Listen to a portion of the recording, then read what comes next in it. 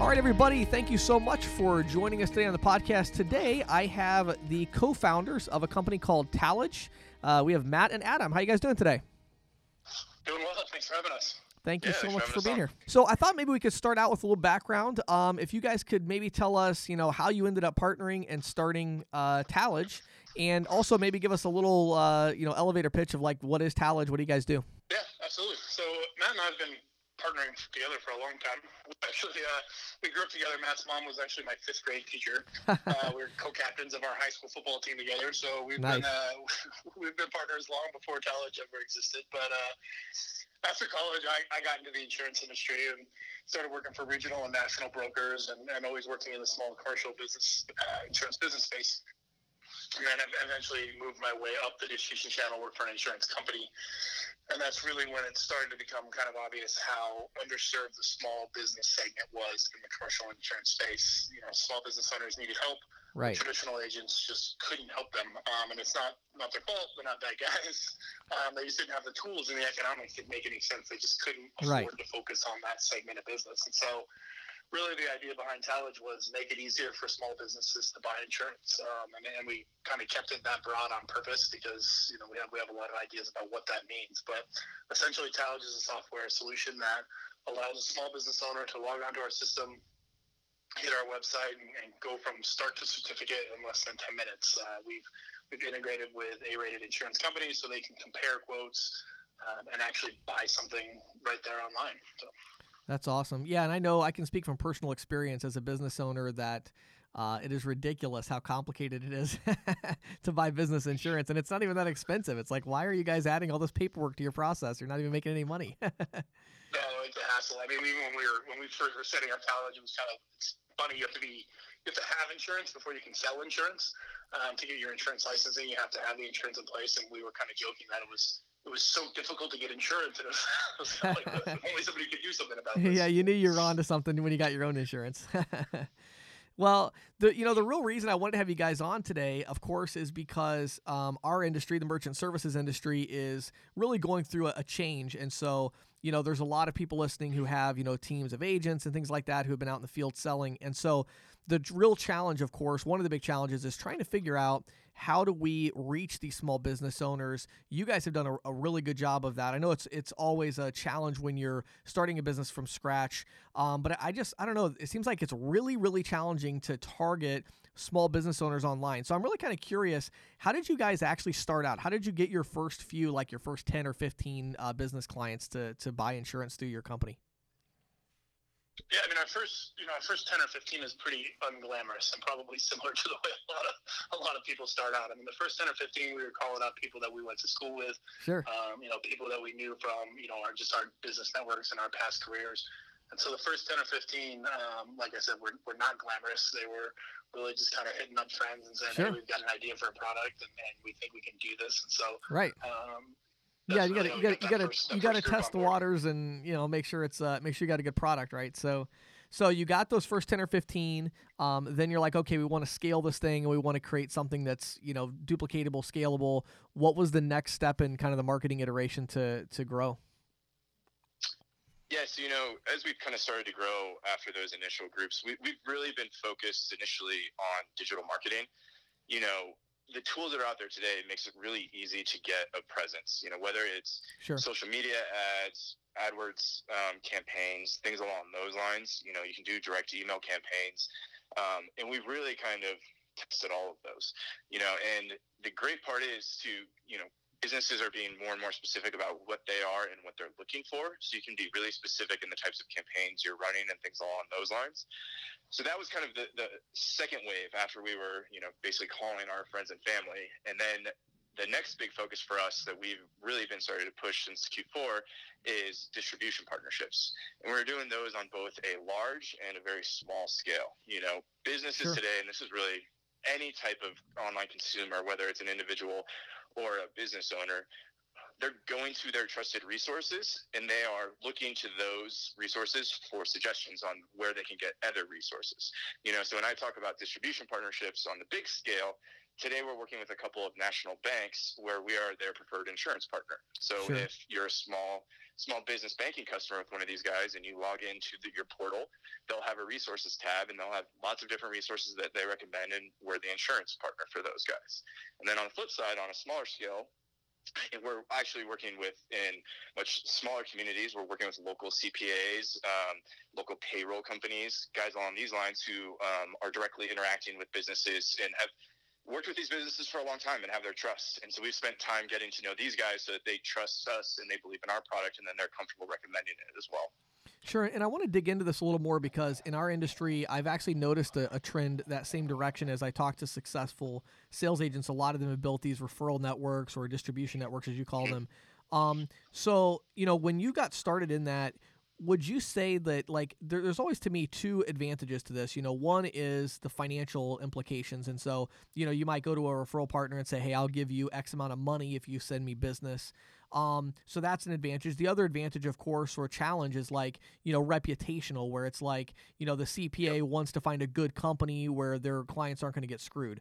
So talk about how you balance those out when you're building a new referral relationship or a distribution channel. How do you balance those two things out, and how important have you found that each of those two, are in that equation?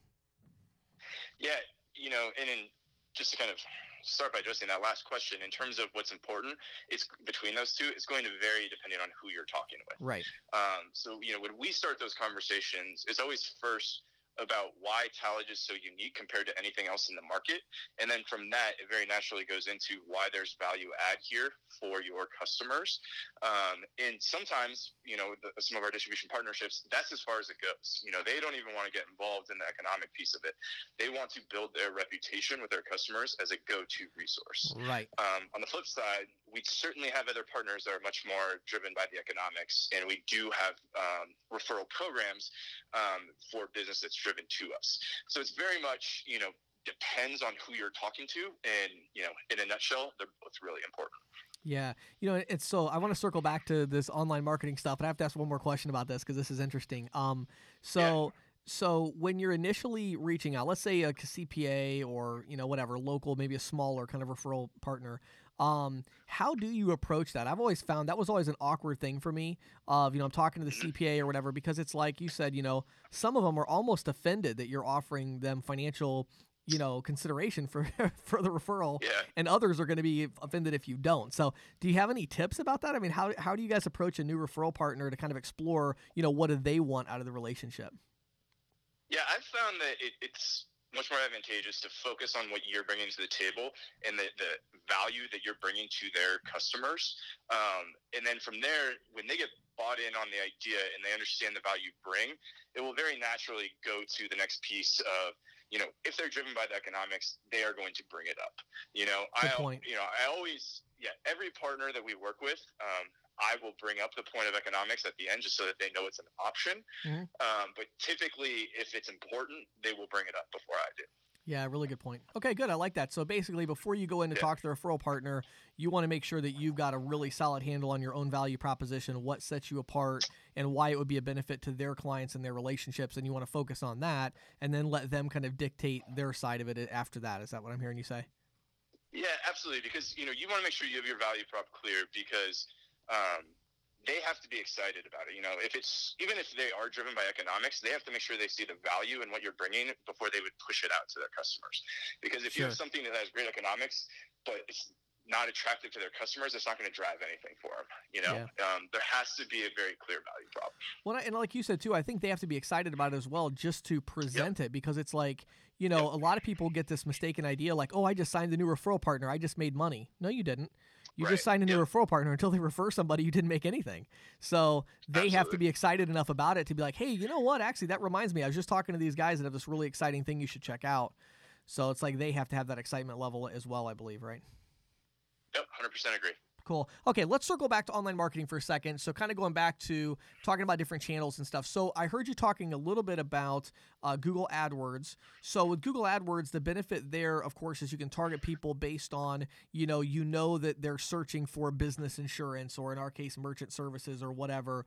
Yep. So did you have a lot of success with that? And talk more about that in detail. Did you go into like the Google, the extended ad network on other websites? Did you follow people around the web? Like, give us some ideas, like what tips and tricks tips would you share of how to use Google AdWords to target businesses? Because I know it can be really expensive. Yeah, it can be really expensive, and I say that would be the most important thing is to make sure you're tracking what you're spending and what it's bringing in, because I don't know as much about merchant services, but business insurance, it's a really expensive space when you start talking about AdWords. Same with merchant services. Yeah. Yep. So you always need to make sure you're tracking that and making sure it's backing out for you. I would say what we've done that's had a lot of success for us is we do a lot of different campaigns and we test a lot of different things. We have a lot of different landing pages based on the different types of search terms we want to do. We'll do business insurance for restaurants, and we'll have a landing page for that, and we'll cater it to those different types of guys. So we'll do a lot of different campaigns, and we're always testing to see what has the best ROI. Yeah, it seems to me like the two big misconceptions, I think, with people who are new to something like Google AdWords is, number one, they get it in their head that this is, like a one-size-fits-all thing. Like, I just want to search for a general term to get the most traffic, and they don't, they don't really segment. And then the other thing is they don't understand that it really can be an ongoing, recurring thing. So, like, I would imagine you guys probably have some Google AdWords campaigns that you've had running for months on end because you found a good niche and there's a certain amount of search traffic every month. You got your bid, you've got it going to the right landing page, and you've got like that consistent conversion going on. Absolutely. We think of ourselves as a relatively new company. We've been live in the market for just about 2 years now, but we're at a point now where we have campaigns. We know if we put in X amount at the top of the funnel, we know we'll come out at the bottom. Right. But also, having said that, we're always trying new campaigns. Sure. And I think for our industry, one of the really unique things about it is that, most sales offices and agents, they do have ways of making money initially when they get a sale. And so to me, it's like, if you can figure out how much does it cost to buy a new client relationship, that's really, really powerful, because then all you got to do is go find the money to buy that many, buy as many as you can, and how much scale you can get out of Google AdWords, which can be pretty significant. But again, like you said, it's still segmenting that so that you're not targeting everybody with the same landing page. You really want to segment based on what people are searching for, right? Yeah, from our experience, that's what's worked out best. Obviously, every industry and every business's experience is going to be different. So that's the thing I would say is just every time you launch a campaign, just go into it with an open mind and see what happens. Sure. What about Facebook ads? Have you guys had any success there? I know it's a little tougher because of the, you're not targeting based on search. I mean, have you guys had any success on the Facebook side? We've had limited success on the Facebook side. One of the great things about AdWords is because, people are doing a search, so there's clear intention. And when you talk about our product being small business insurance, it's something that these businesses typically are really only concerned with 1 month out of the year. So the one way to make sure you hit them in that month is if they're searching for it. So having said that, Facebook, I think for the right business could be really helpful and could be really effective. It has not been great for us. Sure. No, and it hasn't been great for me either, to be honest, other than, if I pair it together with Feet on the Street, as far as like I have a email list of 1,000 businesses, then I can retarget them on Facebook. But really tough, I found to, and even, I've done like lookalike audiences on Facebook, and it can work, but it's a challenge because of the targeting. It's like, it's so much cheaper than Google AdWords, but it ends up being more expensive a lot of times because you have to target so many people to find somebody that's a qualified buyer if you don't have an email list or something already. Yeah, I totally agree with that. And that's the important thing too. So many of these types of online places where you're running ads are going to throw the metrics at you that they want you to look at. So like you said, Facebook's cheaper. Like, it's going to have a lower cost per click, but those clicks aren't translating into sales. It's not worth it. So that's an important thing. Like, I'll tell you one really interesting idea. I'm curious if you guys have tried this or thought about it. One thing I've done is I'll leverage Google AdWords to drive targeted traffic to a landing page, but I know I'm not going to convert, maybe I'm converting on a good landing page 20% or 15% or even 10%. So I know there's a huge majority of the people that are not converting. So one thing I found is by driving that traffic there and then using a Facebook pixel on that page to grab, okay, here's all the people that we're searching for, in your case, business insurance, then I can retarget them. So I'm kind of like getting more bang for my buck out of the Google AdWords. So I don't know if you guys have tried that at all, but that's something I've done. That's kind of the only way I've really found to, like, it's just hard to build an audience of small business owners on Facebook. Yeah, so that's interesting. So we've done things similar to that retargeting within AdWords and other tools, but they just haven't tied that AdWords to Facebook remarketing. I kind of like the idea. Yeah. So that's anyway, not something we've tried. Yeah. Cool. Yeah. All right. Awesome. So, okay, a couple other questions for you here. So one of the things I want to talk about was kind of the content marketing. So I think one of the confusions, as people are in an industry like ours, it's even like insurance, it's a little bit older and things like that, and they're trying to figure out how to make this shift. There's a little confusion between paid online advertising like Facebook ads, Google AdWords, and then there's content marketing where you're educating people, and a lot of times these two things come together, of course, because you bring people to the website, you educate them. So here's my question. I think there is a lot of similarities between the insurance and the merchant services. Both of them, people are looking to save money, long established processes. How important has content marketing been in terms of educating people when they get to your website or whatever? What role does that play, if any, in the process? Or is it just, let's go buy customers, get them to convert, we're done? Yeah, as you kind of alluded to, we kind of think of the content piece in two parts. One is having enough content on the website that people understand what they can do there. What is your product? And then the second piece is the content for marketing purposes. So admittedly, we spent a lot of time on that first part as we were launching the product. The second piece is a relatively new focus for us. Okay. We have the belief that, if you're going to do the content marketing, make sure you're doing it that you're doing it well and that you're doing it consistently. Yeah. So we held off on kind of a lot of that until we were able to grow our team in the fall. And now we have someone owning our digital marketing, and he's able to really do the content in a much more concerted and consistent effort. So we launched our blog at the start of this year, and we're making sure that we have at least a weekly post, and we're making sure that it's relevant to our customers. Every post is not always about insurance. Right. It's something that our small businesses will find relevant. Early on, it's a lot more insurance just because we're building up that content. And now, as we're kind of building up that content, we can do more marketing based around that content. And I said, that's something we're very early on in the process of, but it's definitely something we believe in. Yeah, I think it's so fascinating because, again, it's kind of a weird thing because, we're both in an industry where, business owners, they know what business insurance is all about. I mean, they get it. Same with merchant services, they get it. But, the challenge is finding ways to tell stories that they want to read, but at the same time that are compelling and that have, the things that differentiate you from everybody else in a crowded industry. And I think that's always a challenge. Yeah. Totally agree.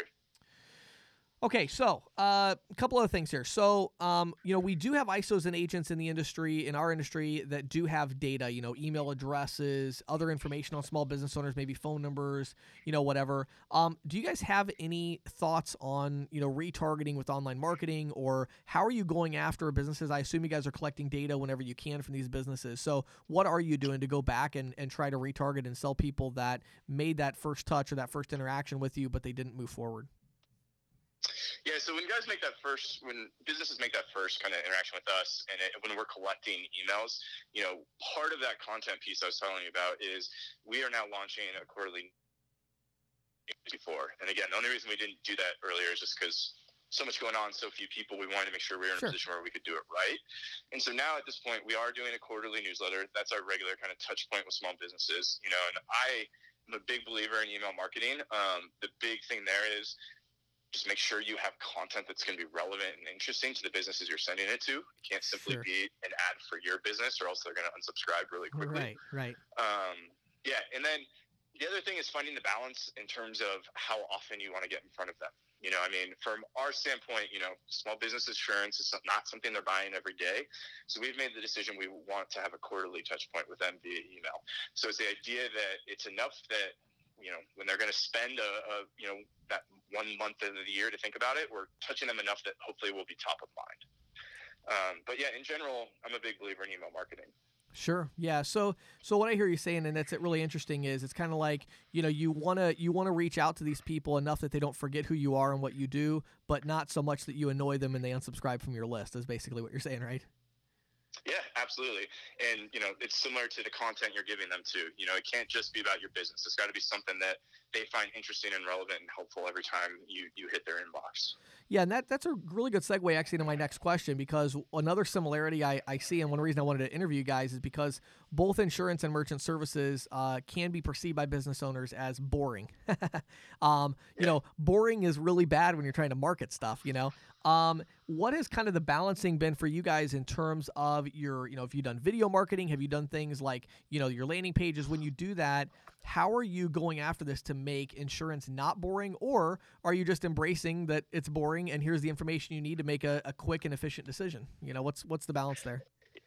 Yeah, I don't think we're not as concerned as much with the idea that maybe the perception of insurance being boring.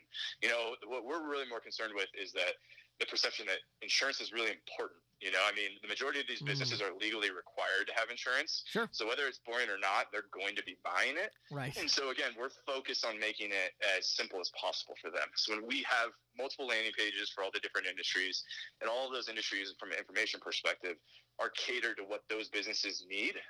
So we want to be known as the go-to resource where not only is it easy to buy insurance, but it's easy to make sure you're buying the right insurance. So it's like a peace of mind type of a thing, right? Yeah, absolutely. We're more than comfortable being known as a boring solution, as long as it's also known as a really effective solution. Sure. So that's really interesting. I think there's also, Jim, just to kind of jump on with that, I think there's some things you can do to, not take yourself so seriously, right? It is a boring industry. It's not not as sexy as some of the other ones. Right. So I think, in terms of our content, especially, the way we write it, we want it to feel like, you're talking to your buddy who sells insurance, right? That's kind of like we had a blog post go out this week where, just letting you know that a zombie horde is not usually covered by a general liability property policy, right? So, just like sure. silly things like that are, yeah, just a little tongue in cheek and just kind of lighten it up a little bit. Yeah, one thing I'm a really big proponent of is I think a lot of people make the mistake of trying to hire somebody to write their content for them, where I think the content comes across better when you take the first stab and make your rough draft, and then hire somebody to edit it and make sure the grammar and the spelling and everything, the punctuation is all correct. But, keep it where, you're the one talking about it. Because otherwise, I think it does end up, you can just tell, when somebody hired a copywriter to write all their content, it's kind of like, it does sound boring because it's like they're not talking like a real person, Totally agree. And, majority of our blog posts, is either handled by our marketing in-house, our marketing exec, or Adam and I. And, as Adam mentioned, his entire career has been in insurance. He knows his stuff inside out. Sure. So, from that standpoint, the content really starts with Adam. And, we certainly get some help from, our marketing lead to maybe make it a little more entertaining. And as Adam said, a little bit more lighthearted. Sure. But in terms of the content and what is going to be important for businesses, we're leaning on Adam's, industry expertise and the fact he's been doing this for 15 plus years. Sure. Yeah, it is so funny to me, the content. I think it's almost counterintuitive to people that I think people are so scared to put content out there because they feel like they might have misspelled something or it's not exactly correct grammatically or something. And the irony is most people today, when they read a post, they almost enjoy seeing a little, imperfection of like, oh, wow, like I think a real person actually wrote this, not a robot. Yeah. Absolutely. It's funny. Well, this has been really good information. Again, I'm really excited that we were able to share some things. Hopefully this will get people in our industry thinking about how they can apply this to market online and to target business owners. Definitely before you guys go, though, I know you have this affiliate program, a reseller, whatever you want to call it, and you're talking to, a couple thousand salespeople here and people that have sales teams and stuff. Talk a little bit about, we're both in similar prospect bases going after the same companies. What do you guys have in terms of affiliate reseller stuff that might be of interest to people listening? Yeah, and Matt kind of touched on it earlier, but we've built a network of, we're calling small business trusted resources, and it's bookkeepers, it's CPAs, it's lawyers, and I think you guys fit in, merchant sellers fit in perfect to that. We're, like you said, we're talking to the same businesses. We're talking to, your Main Street retail shops, restaurants, the businesses that we all, frequent every single day. And so we're looking for, a network that can help us touch those guys. We think we can add another talking point. maybe merchants, if it's not a lead for somebody else, maybe they can, hey, pique your interest with, hey, have you looked at your insurance? I mean, because really when you look at small business insurance, the only way you can guarantee that you've saved money is that if you shop it around. And so, sure, you can get 5% off of something, but that the 5% could be off of a lot bigger number than another number, right? So the only way to really know if you're getting a good deal is to really shop it around. And Talage brings a unique solution for small business owners because we can instantly do that and do it in a way that's efficient and streamlined. And so have an affiliate program for people just like you guys. And basically, I mean, it's really simple. We try to keep it simple. We just give everyone a link. You can send an email to affiliates@talageins.com. TALAGEINS.com. We can get you set up. We'll set you up with your own link. I mean, it's important because, generally speaking, if you're not a licensed insurance agent, you can't sell insurance. It's pretty straightforward, but you can definitely recommend it and say, hey, sure. If you haven't looked at your workers' compensation lately, check out this link. We'll handle it from there. We do pay a referral fee, just a flat $50 per policy fee, which when you look at an average small business, they're buying 2 or 3 policies, and so that $50 becomes $150 pretty quickly, and that's an annual recurring fee that we're paying for the affiliate program. So it can add up as you build a book of business on this. And sure. Just one more kind of arrow in your quiver, as they say, something else, another talking point as you're building a relationship and building rapport with the small business owners. One thing I'm kind of curious because, most of the people listening are at some point in their pitch talking about savings. They're saving the merchant money. That's a big part of the value proposition. A lot of times they're trying to, take those savings and then, reinvest it into a new point of sale system or whatever. But, when we're talking about savings, do you guys have any kind of public numbers that you share with people when you're talking to them? Like, we can usually save you X percentage or our average savings. Like, do you have any kind of, numbers like that or lines that you use when you're talking to people? Yeah, I mean, the numbers kind of check out somewhere around that. We hate to use Geico's, numbers, but usually it's, 15% is kind of just coincidentally where it shakes out. But in insurance, right. It's interesting because you have such a variance between companies, right? I mean, we had a restaurant in Sonoma, California that was, it's a big restaurant. They were paying $30,000 in workers' compensation, and we wrote it, got them a quote for $11,000. I mean, so it's significant savings, and then some of those are a little bit outliers if they hadn't shopped their insurance around in a long time or whatever. But I mean, so you can really, it kind of checks out to about 15%, but the savings is worth the effort a lot of the times just to kind of get a spot check on where you sit. Sure, especially since the effort is not much with your guys' solution, right? Yeah, I mean, 10 minutes, can save you 10%, right? Right. I mean, we can definitely, we live and die by those numbers, but I think taking 10 minutes to make sure you're getting a good deal, I think is worth most of it. For a small business owner, a couple $1,000 in savings is a new merchant system, or it's additional hours for employees, or whatever it is. I mean, it's impactful. Right. Absolutely. So basically, if I'm understanding what you're saying, the way this would work is I'm an agent. I'm out in the field. I'm talking to business owners all day. I've got existing clients, and so I would reach out to you guys. I would get my affiliate link.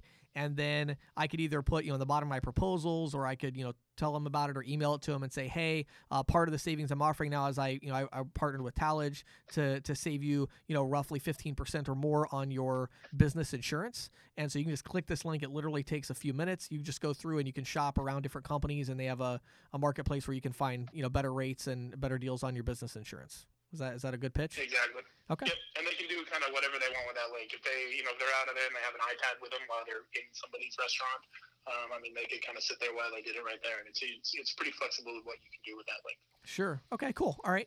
And then give me that contact info one more time. So you mentioned it, I think it was an email address. Where do they go, or who do they email to get set up on this if they want to do it? Yep, they just send a quick email to affiliates at talageins.com. So TALAGEINS.com. Okay, that was affiliates, plural, right? Affiliates, plural, yes. Got it. Okay, so affiliates at talageins.com. Awesome, man. Well, this has been really, really interesting. Again, I really appreciate you guys coming on here. I don't normally have non-merchant services providers, but I just thought that you guys really had a unique perspective on going after small businesses in a way that our industry really needs to embrace. With these referral networks and with the online marketing, and they just haven't embraced it yet. Any last tips? I always ask this on the podcast.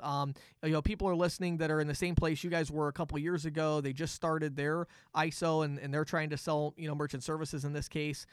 Any advice that you guys would give about getting the business started off, starting from scratch, maybe something you wish you would have known 2 years ago that you know now? probably a lot of things. Sure. Yeah, I mean, patience, especially with the online marketing. I think it's, Matt had more experience in his previous careers than I did. So I kind of had the idea we give some money to Google, and the next day, we're all going to be millionaires, right? Was kind of the thought. Right. Whereas, I think it takes patience and it takes some trial and error, and you have to be willing to, ride it out a little bit. And so know that, Google AdWords is not going to be a 1 week commitment. You're going to have to kind of budget for, at least a, few 6 months, whatever it is, to kind of iron it out and get a feel for what's really going to be the return on that. And you know what and the one thing. Go ahead.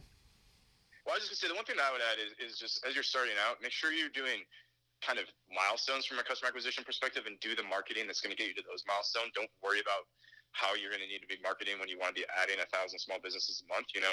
When your first day, you want to get that first customer. So you can do some things that maybe from an efficiency standpoint aren't going to be, the long-term solution. And then when you get those first 5 customers, then it's like, okay, how do I get the next 100? And it's going to be a new marketing plan. So don't worry about iterating, just worry about getting to the next milestone. That's really, really good advice. And kind of going back to what we're talking about with the online marketing, that's so interesting to me. The longer I've been doing all the online marketing, the thing that sticks out to me is it's like you said, it's not a magic wand, but it's also not a rocket ship. It's just hard work. Like, it's not that hard to create your first Facebook ad campaign or to create your first Google AdWords. Like, you just go in and do it, and you do a really bad job because you don't know what you're doing, right? And then you figure it out, and then the next day you try again and you do better. And it's just like prospecting. It's just like anything else. And so to me, it's another avenue, and it's an avenue that, right now there's 150,000 salespeople out selling credit card processing right now. Just like with you guys, there's all these companies selling business insurance.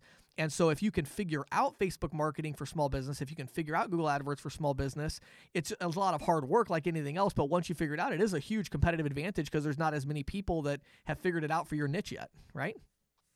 Yeah, absolutely. And the one thing I'll say from a practical standpoint, all those guys you just mentioned, Facebook, Google AdWords, they have really good 1-800 support numbers. They really do. Don't be afraid to use those. You know, when you launch your first, when I launched my first ever AdWords campaign, I was on that 1-800 number every day. Right. And there's nothing wrong with that. It's part of the deal. Right. Lean on them, learn from them. That's great advice. Well, hey, guys, I really appreciate your time. Thank you so much for sharing your wisdom and knowledge with us. Hopefully you'll get a lot of people reaching out to join the affiliate program, and certainly look forward to speaking with you guys again soon. That was great. Thanks, James. Thank you very much. Thanks, guys. Have a great day. This is the Insider's Report with Patty Murphy, brought to you by Greensheet.com, a premier resource for the electronic payments industry. The Green Sheet has been on the beat since 1983, always focused on boosting the feet on the street in our evolving sphere. Say the chargebacks are a buzzkill would probably be an understatement. Estimates on the costs associated with chargeback fraud alone range from $4 billion to $100 billion a year, which I think is a huge. Yeah. It's a big, but even at $4 billion, it's a lot. And of course, the all-in costs of dealing with chargebacks are much greater. Plus, merchants with persistently high rates of chargebacks run the risk of having their accounts terminated. The concept of chargebacks traces its origins back to the 1970s. When a law passed called the Fair Credit Billing Act. The process was seen as protection for consumers against unscrupulous merchants, and it proved to be a boon for credit cards, as usage soon began to skyrocket. But as fate would have it, chargebacks soon became an avenue for fraud. The problem is particularly acute in card-not-present environments. 48% of merchants recently surveyed by Chargeback 911, which is one in a small army of companies that specialize in chargeback remediation. Yeah, good company. Yeah. They identified CNP fraud as their biggest threat. Friendly fraud was cited by 28% of those merchants. Just 4% identified their own mistakes as a root cause of chargebacks. And I've received similar reports from Chargeback Gurus, another company in that space. Yeah.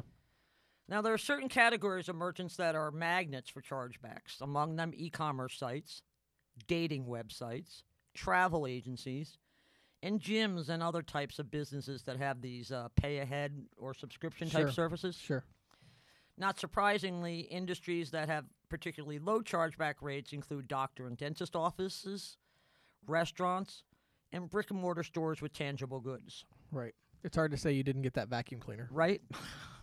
Now, the chargeback process can be complicated and is constantly evolving, which is why firms like Chargeback Gurus and Chargeback 911 have emerged as important players in this space. Yeah.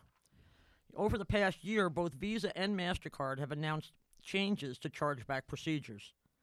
And they've explained that the new rules aim to make the chargeback process more fair and responsive in our changing payments landscape. Yeah, it's still not very fair and responsive. No. But we'll be discussing that some more with Suresh Dakshina of Chargeback Gurus. I think we have him slated for an interview this month as well. Oh, nice. Yeah.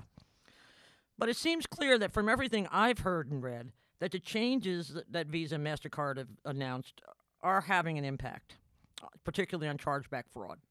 But they also have potentially costly implications for merchants. Notable of these is a shortening of the time frames merchants have to resolve chargebacks, from 60 to 30 days in most cases. There are also new requirements that merchants formally acknowledge chargeback claims. In the case of Visa, failure to do so could result in a fine of 75 cents to $2.50 per chargeback, and that's on top of the $20 to $100 per transaction fee merchants are already paying for having chargebacks. Right. But here's the kicker. Most merchants are unaware of these new requirements.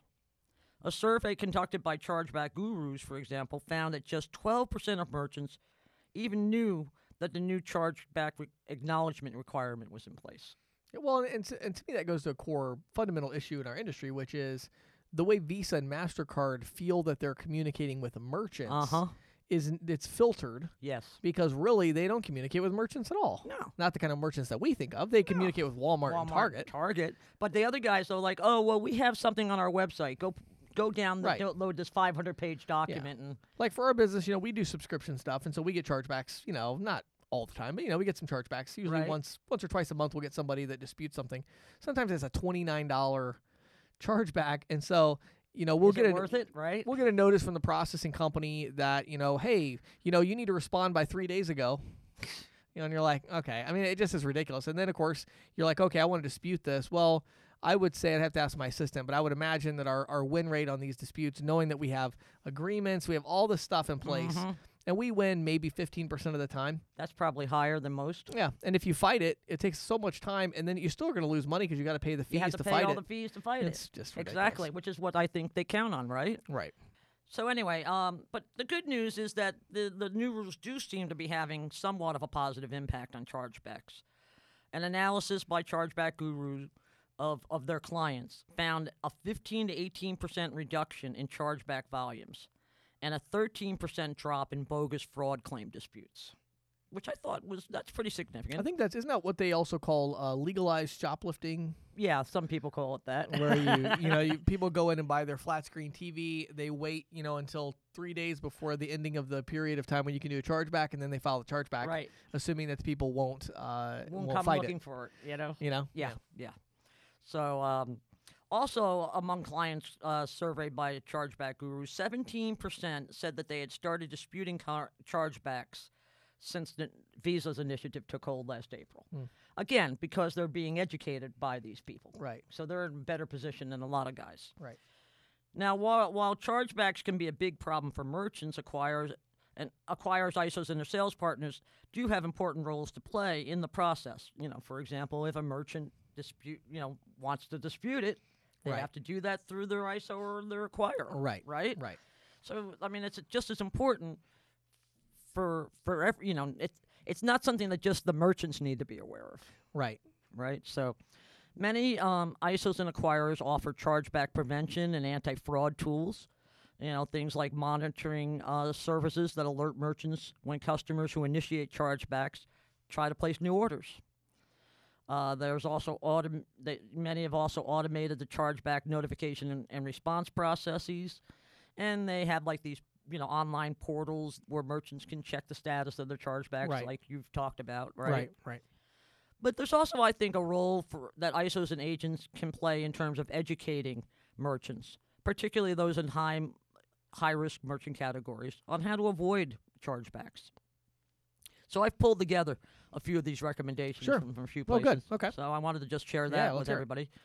Okay, merchants should maintain a negative database or list of customers and or card numbers that are frequent sources of chargebacks so that they can block future orders involving these card numbers or customers. Now, see, to me, that would be an interesting, almost a third-party service. I think it could be, and it's not unlike some of those negative databases that exist for check writers and so forth. And I'll tell you, like somebody who, it's actually, we ran into an issue, our company ran into an issue that's really interesting. So Stripe, they do this for their merchants. Right. They will, like, you try to process a card, even if the funds are available, a lot of times the Stripe will decline it.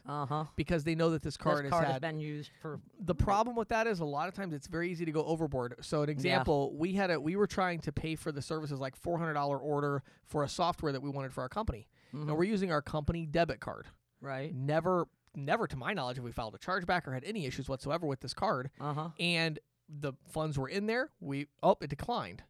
And so I called the bank. Hey, what's going on? We didn't even see it.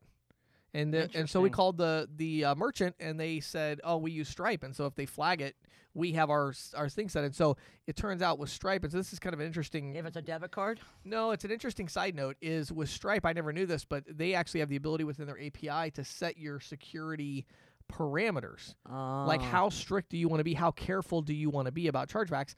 I have no idea why ours was flagged. Maybe the size of the transaction. I'm not sure. Yeah, that's what I'm thinking, right? The size and that we were paying it an annual, card. right? Yeah. But at any rate, whatever it was, it got flagged, and we asked them and said, like, well, what do we do? Like, this is the card that we use for this, and they said, and so eventually they did take it, and they made like an exception. So I thought that was kind of an interesting. I didn't realize that it was even possible to really do that. But Stripe has this big database, so I think it's an interesting third-party play for somebody like a WorldPay to consider. Of like, wow, they actually do have such a big database of cardholder payments that they could identify people that are more likely to do a chargeback or something. No, I think that you got to allow merchants, but I think if you're going to do that, you have to allow merchants the flexibility to say to set those parameters. Right. If I'm taking a $50 payment, I don't really care. Like, I'll take the risk. You know what I mean? Maybe that's the chargeback, maybe it's not. But if I'm taking $1,000 payment, if somebody's had some chargebacks, I might be a little leery about taking that. Oh yeah, for sure. So. Okay, another thing, limit multiple orders from the same customers, perhaps on an hourly, daily, or weekly basis. A lot of the gateways have this. With one of our solutions, we use Into My Gateway, and I know many others have this, but they have something with our API where we can set, you can't run the same transaction during, I think, a 2-minute period for the same amount or something, and that'll keep people from accidentally running it twice. Right. Yeah. Yeah, I think that's and they have all kinds of different settings you can adjust for that. Right. Another obvious one is use an address verification service. Sure, that's a no-brainer. Collect customer phone numbers, particularly in e-commerce, card not present type things. Right. Call them back to confirm the orders. Yeah. Now, I have to tell you, I've never had anybody do that with me, and I wouldn't. That's not something I would. I do a lot of online purchases, high-dollar purchases. Sure. It would not be a bad idea. I wouldn't consider it a hassle. Yeah. Hey, Miss Murphy, we got this order from you. Right. Can you just confirm it? One thing I can tell you from my own experience with dealing with this is that the chargebacks, as far as card not present, the ones that we have won. Have been where people have used so this is for software. Right. It's ones where people have used the software. So, the more data that you collect as a merchant, so like for us, with our instant quote tool, let's say as an example, if we have somebody that files a chargeback and we can go in and say, hold on a second, here's the IP address, which you got to grab. The IP address that the person, is at when they subscribed, and it matches their address, or their general geographic area. Then on top of that, we say, okay, we have the IP address, but also then that same IP address then logged into our system, created these 3 prospects and a quote on all 3 of them. Here's the dates. Here's the name of the prospect. Right. So when you can put a sheet of data of like, they actually used this thing. Right. And they got something for it. And they were on a free trial or something, for instance. And then at the end of the month, we charged them. They used it and they didn't cancel.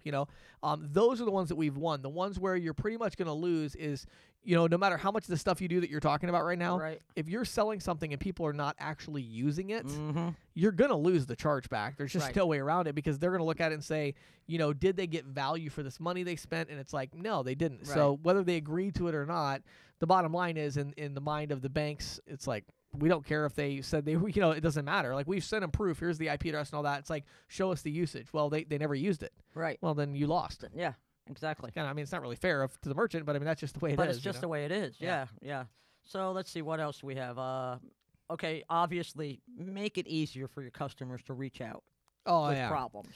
I mean, that's one thing, too. It's so, used to, I would fight if I felt like a refund was unjustified. Mm-hmm. And I'm like, no, I'm not going to refund you. I don't owe you a refund. Well, then they file a chargeback.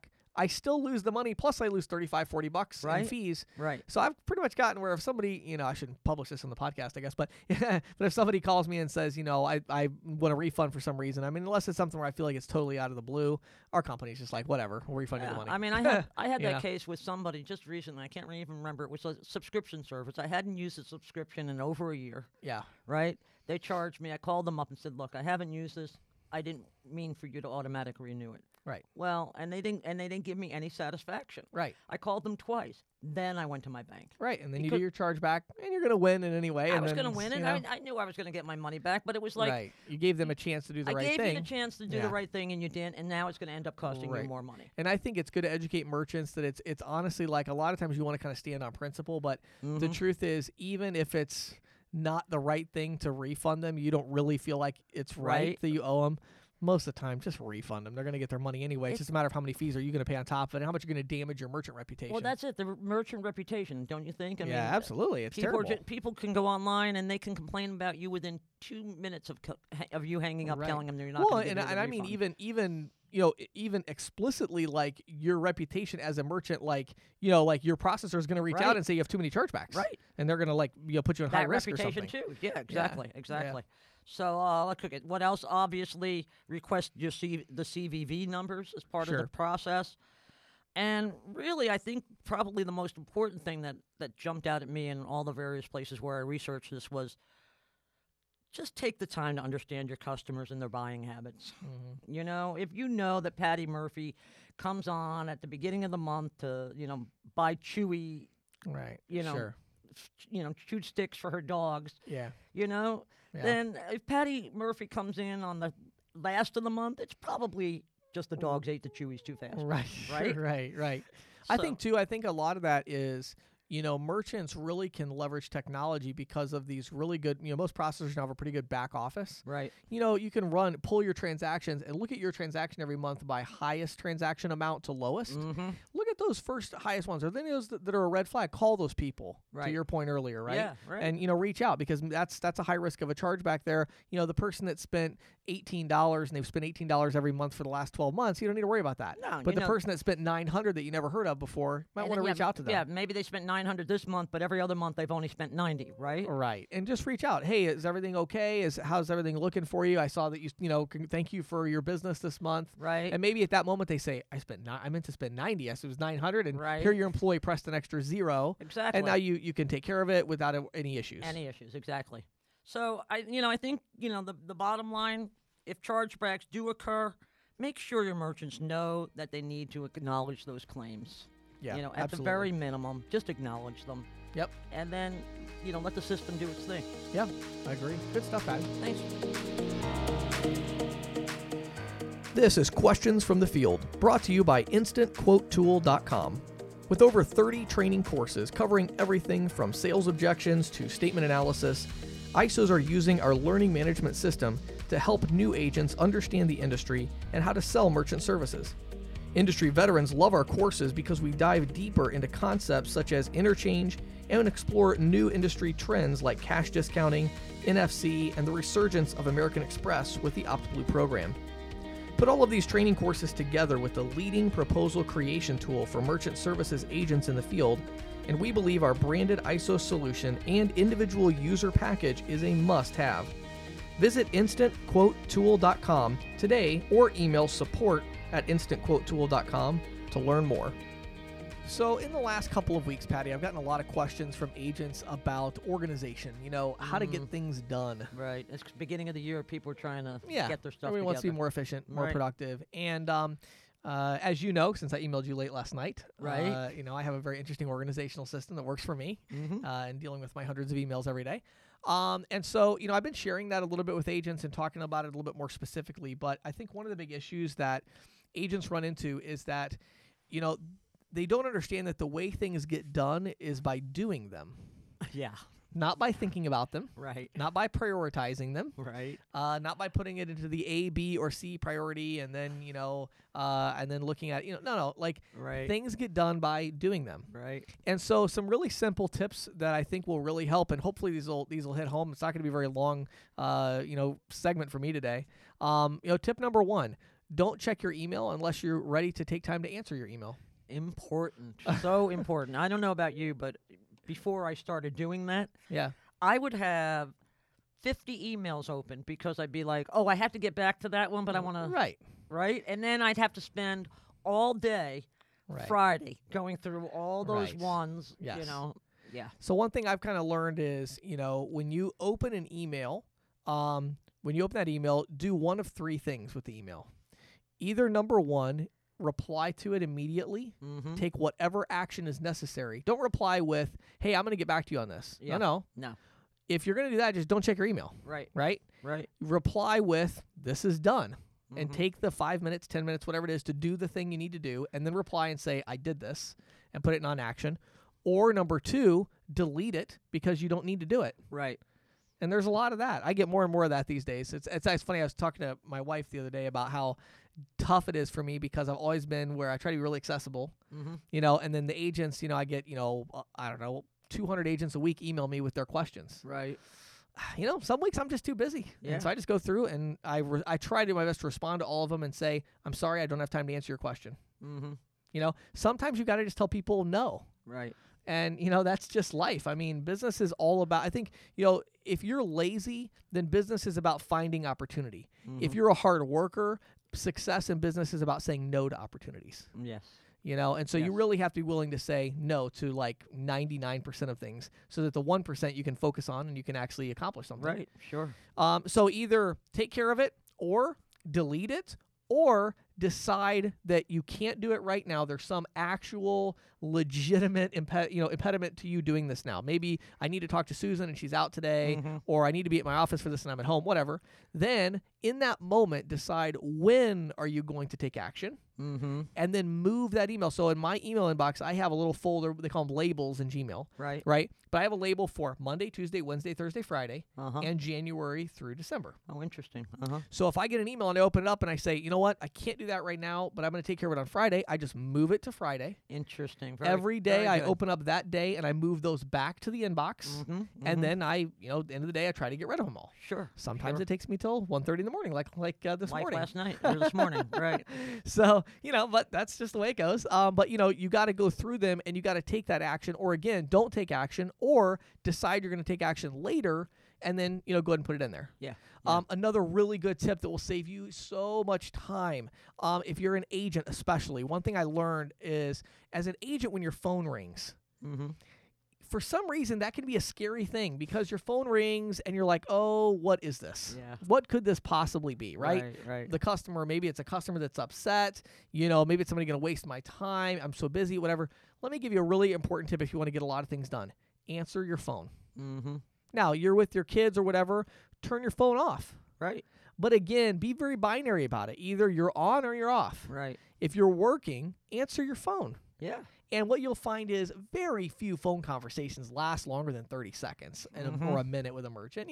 Right. They have, and if you answer your phone, that does so much to help your reputation. Oh, yeah. People are like, oh, wow, this is the guy who always answers his phone. That's an important thing. Right. Versus you get a voicemail, then you get a voicemail. Well, then you're like thinking about the voicemail for a week before you get to it. Yeah, before you get to it. And so just answer the phone, get it over with. Right. And then once you're having the communication, whether it's via email or phone or even text, you get a lot of text now, Sure. Answer your text real quick. In your communication, do your best to be honest. I'll share a interesting negative story from my side of me being stupid in this area. So I have an opportunity. I won't get into the specifics, but I have an opportunity to do a business deal with somebody right now. And so as I was going through my emails last night, here I have an email and a voicemail and another email from the same person who I said about a week ago, yes, let's move forward. Here are the 5 things I'm going to do. right? Uh-huh. And I was too busy to do those things. Mm-hmm. And so I didn't have honest communication. So last night I had to send the email that said, I want to sincerely apologize for not being self-aware enough to tell you that I can't do this right now. Mm-hmm. And so I'm sorry. It's a great opportunity, but it's one that I can't take advantage of. Or if I can only do these 2 things. I can't do these 5. Right. And so, be willing to be honest and transparent. Right. When your merchant calls and says, my terminal's down, and you're, an hour away and you're at your kid's basketball game and you're not going to leave for another half hour. Tell them. You tell them, you know what? I'm at my child's basketball game right now. Right. Here's the number for tech support at the processing company. Mm-hmm. I can get there in 2 hours. Like, give yourself even a little bit of extra time, under promise, over deliver. You Right. hear that a lot. But the hard part about doing that is it means you have to tell people things that they don't want to hear. Mm-hmm. Whether that would be your spouse, whether that would be your friends, whether that be your merchants, whatever it is, being honest and just telling people the truth. In the moment, it may seem like, oh, but I can make them so much happier right now if I said this. Right, but if you don't do it, you're not going to make them happy. No, then you're going to make them so upset. It's better to just be honest Mm-hmm. and then to come through on what you said you were going to do rather than to make some, salacious promise that you actually can't keep. And also, don't you think, I don't know. It seemed to me, somebody said, say, look, I'm at my kid's basketball game. They're Right. in the 3rd quarter. I can be there in 2 hours.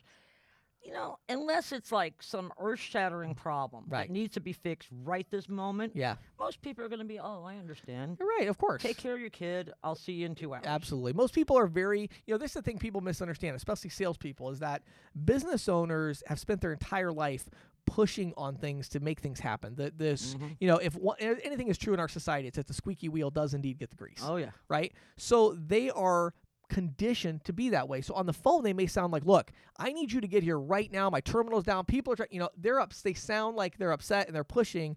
But in reality, they're just trying to get something to happen. Right. When you say, I can't come there right now, here's what I can do. I can be there in 2 hours. Here's a situation that I have. Right. They're usually very reasonable. Right. I'll tell you the other thing that's funny. It's sad, I guess, but kind of funny to me. So many agents delay the inevitable. I was talking to an agent just a couple weeks ago. He was asking me a question because he had a merchant where they had a Clover system.